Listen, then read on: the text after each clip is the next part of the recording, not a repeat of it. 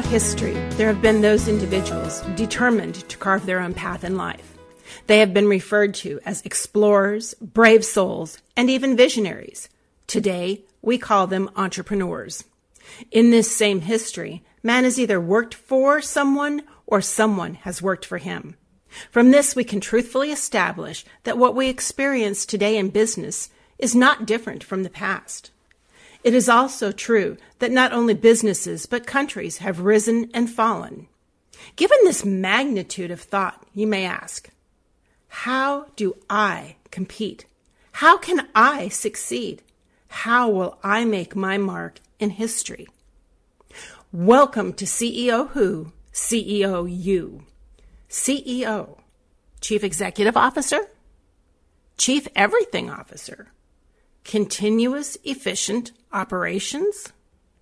Many definitions, but really, what is it? Whether you define CEO as a role, person, responsibility, or job title is not key. It is key to develop the traits and talents that will align your action toward the success of your business. Because CEO is you if you are a solopreneur, you run your own business, or you run your household. You are the start, energy, and finish of each action. Hi, I'm Sam Gam, your host and guide. Thank you for dropping in to see what this is all about. I began this podcast with the purpose of giving back, sharing my observations, insights, and understandings of the most prominent role in business, CEO.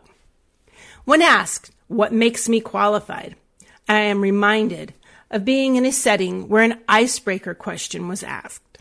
One that comes to mind is, what superpower would you choose if you could make one yours? Listening to the responses, I would fly. I would be able to see through walls. I could become invisible. I would be like Spider-Man. I often thought, what a silly question. This is not relevant to doing a good or a great job. What I failed to realize was my response was not what I would choose, but what I had become. I already had superpowers. I spent my first career working and sitting across the desk from CEOs.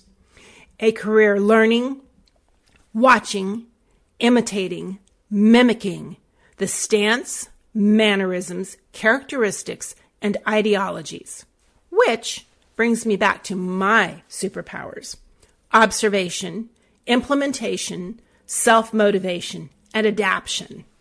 While working on projects with minimal or no supervision, translating ideas into reality, solving problems, leading teams, and completing extensive research, I had developed my own unique superpowers.